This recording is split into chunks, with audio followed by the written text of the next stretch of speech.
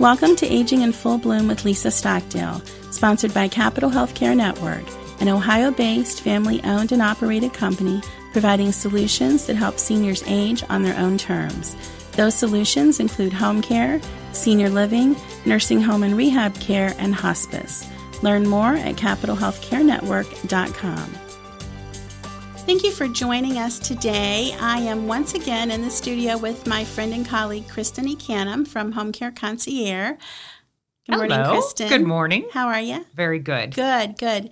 Hey, last time you were with me, we talked about the role of private duty, and we offered some tips on how to screen providers. Talked about the fact that not everybody's regulated depending on the state that you live in, and when private duty is appropriate, and what kind of services are typically offered.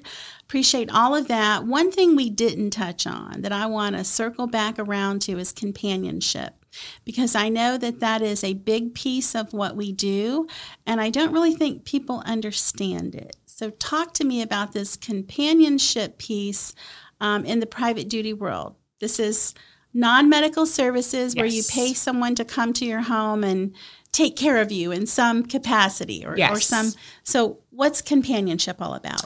Well, I'm glad you asked me because I'm very passionate about this, because I don't think people realize to what degree isolation and loneliness can do to our seniors out there, or how it can really affect them.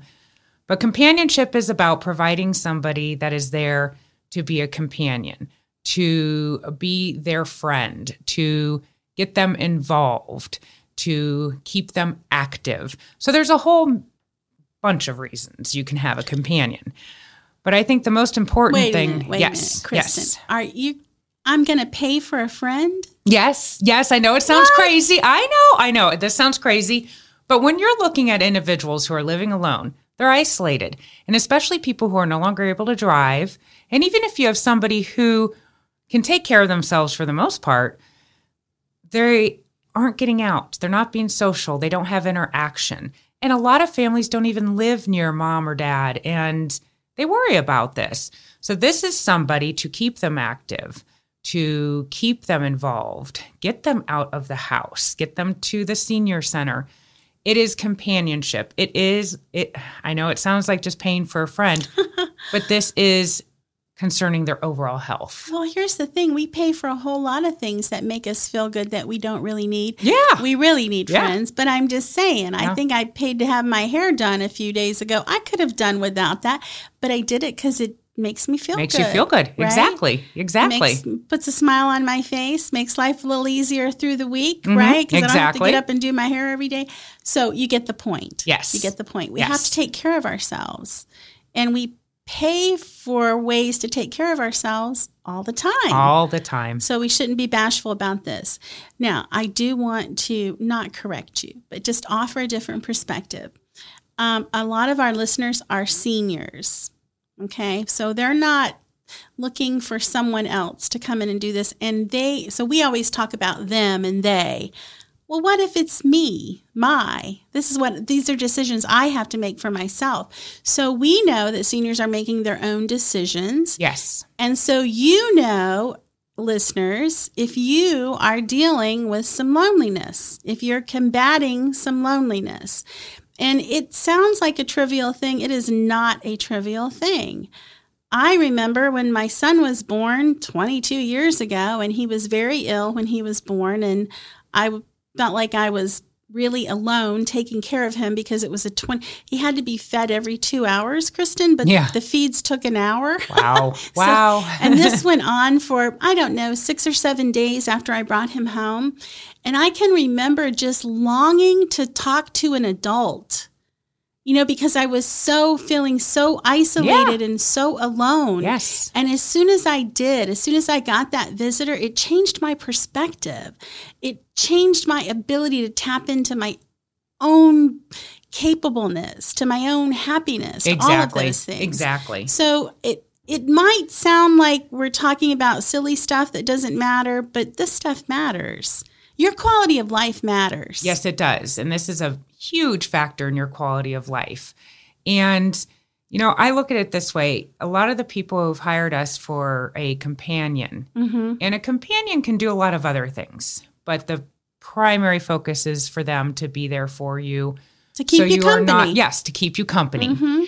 Is after the fact. And I used to work for hospice for many, many years. And one of the first things people would say, the only complaint they had was, I wish I'd called you sooner.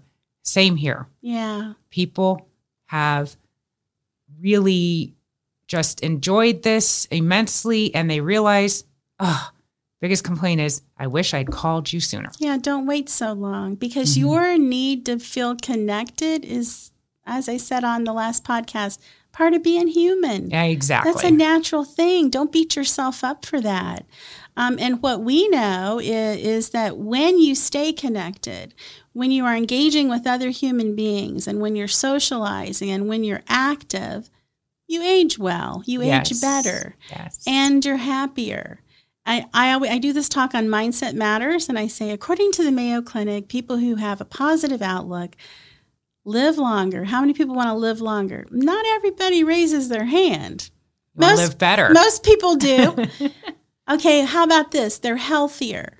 Well, everybody raises their hand on that. And then they're happier. Some people raise both hands. We want to be happy. We deserve to be happy. And part of that is chasing it right back to staying connected. So connectedness, companionship. And we also know that some of our seniors have outlived their family and friends. Yes, they have. Right? Yes, I think of some of our 100-year-olds. Yes. But they don't stop being human just because those people go away.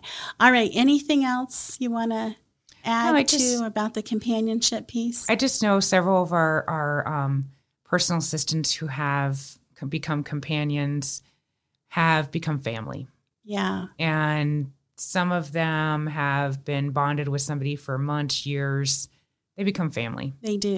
And it's wonderful. It's good for our personal assistants, just like it is for whoever it is that they're taking care of. So. I mean, here's something that folks might not realize.